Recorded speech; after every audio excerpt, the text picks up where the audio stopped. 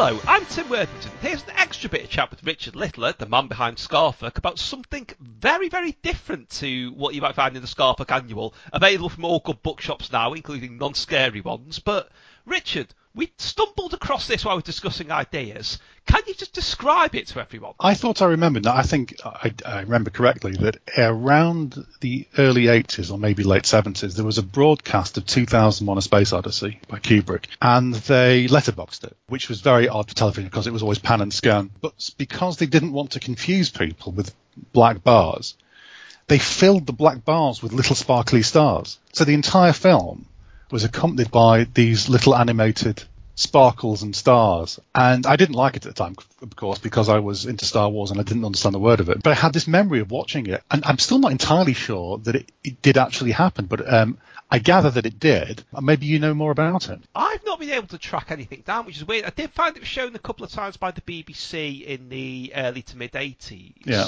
Including in some weird themed stranded slots, which would lend itself to that kind of thing. I'm kind of torn on the idea whether I'd like it or not. Yeah, I know. It kind of interferes with some of the things I really like about 2001. Like, you know, the amazing scenes where there's no sound suddenly. Absolutely. And, you know, I've always said you can hear the silence, if that makes sense. But yeah. To be distracted by twinkly stars at that point, what's it going to do to the whole Stargate sequence? I really don't know. It's going to negate that. But equally, I kind of like the fact that these things existed once. You know, the way you would get the big breakfast clock over Babylon 5, or that animated Graham Norton jumping up in front of a Doctor Who cliffhanger. I like the fact that they got it so wrong with these things sometimes. Yeah.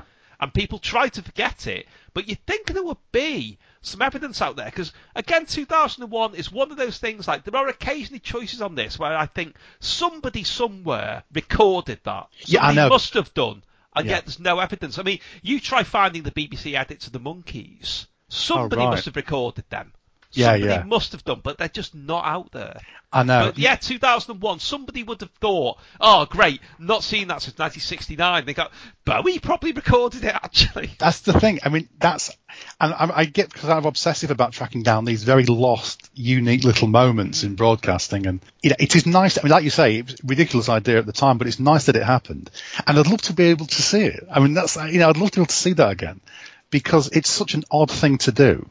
And it really, like you say, it really would spoil things like the Stargate sequence. It'd be like the equivalent of having a little kid in the back going, "Hi, can you see me?" It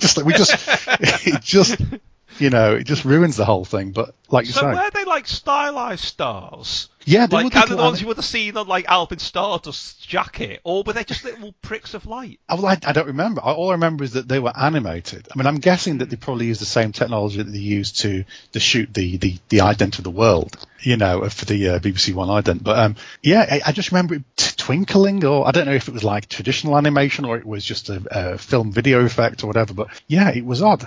They wouldn't, and people wouldn't understand what the black bars were. You know, there's people at home saying, why is half the picture missing? I think you're probably right, because it would have been the sort of thing that was done by the Backroom Boys who did the Globe and so on. So they were probably the sort of people who loved 2001 as well. So I don't quite get the equation there. But well, we all know what VT were like at BBC. We've seen their Christmas tapes. Yeah.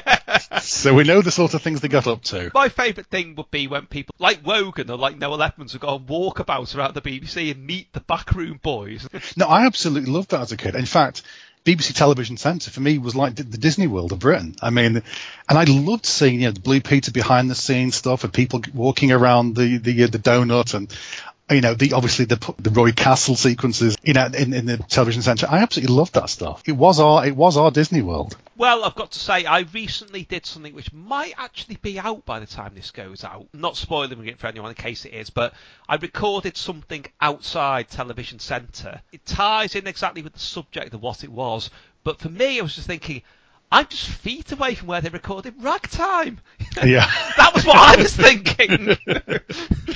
Ah, lovely. And the Pythons did their first publicity photo over there, and the Friar Laurie got shouted at by the commissioner just there. Absolutely. It was amazing to just be stood there, because, you know, obviously it's not really what it was now. No, it's not, no. So it's much easier to just go up and, you know, stand in all these places. And it, like you say, it was like, Disneyland, it just felt so thrilling to me to be there, to be at the home of Captain Stepp's Space Detective. Yeah, it was the background location of so many things we saw in light entertainment or in drama, and so there's so many little hidden corners that have little memories in them. But yet, sadly, no memories to Starfield Brown 2001. No, unfortunately, no. Okay, well, if anyone can provide the answers out that, please do. But join us again in a couple of days for a sort of special episode that looks familiar.